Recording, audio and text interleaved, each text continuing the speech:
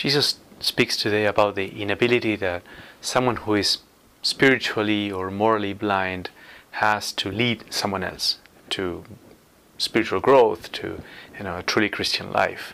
They both will fall into the same pit, he says. And also that person who is blind in a moral, spiritual sense cannot help someone else, remove whatever is blocking their sight. And what does it mean? Well, I think the Lord is pointing primarily to the blinding effect of sin. This is something that many times you notice as you journey as a Catholic, that you realize that sin not only leads you to harm yourself and other people, but also to not perceive things quite objectively and accurately. So how does it happen? Well, the main blinding factor usually are passions that are obscuring the mind. They don't allow you to see clearly. Passions like pride and fears, anger, jealousy, a sense of envy. And many of these passions, when they take over the mind, they just kind of direct the attention away from the things that would go against themselves, against the passions, and also point your attention towards things that kind of fuel those passions. So it's like your mind, your intelligence, the spiritual capacity to see, can never really quite get the data or point in the right direction to see a more accurate picture. You're kind of always looking at the same thoughts. You know how it is when you had an argument and you go over this argument over and over and over in your head, but maybe it's always from the same point of view. It's not like by rehearsing it many times you just shift it.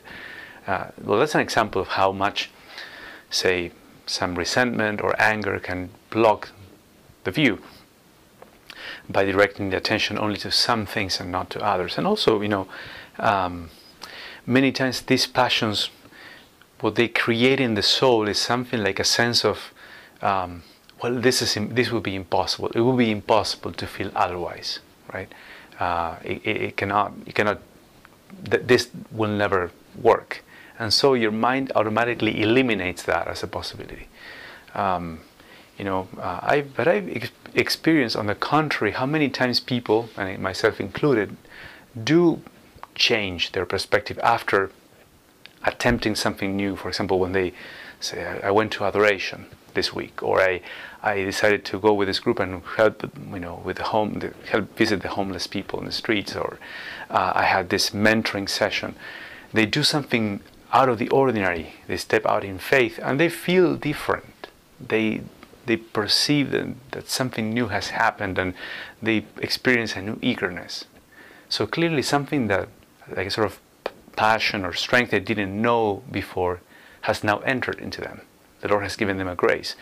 And they perceive that, well, this is something I would like to do. Whereas before they didn't quite perceive that, right? So they were sort of blind to the fact that this is something they would like to do. And how many times something like this happens, right?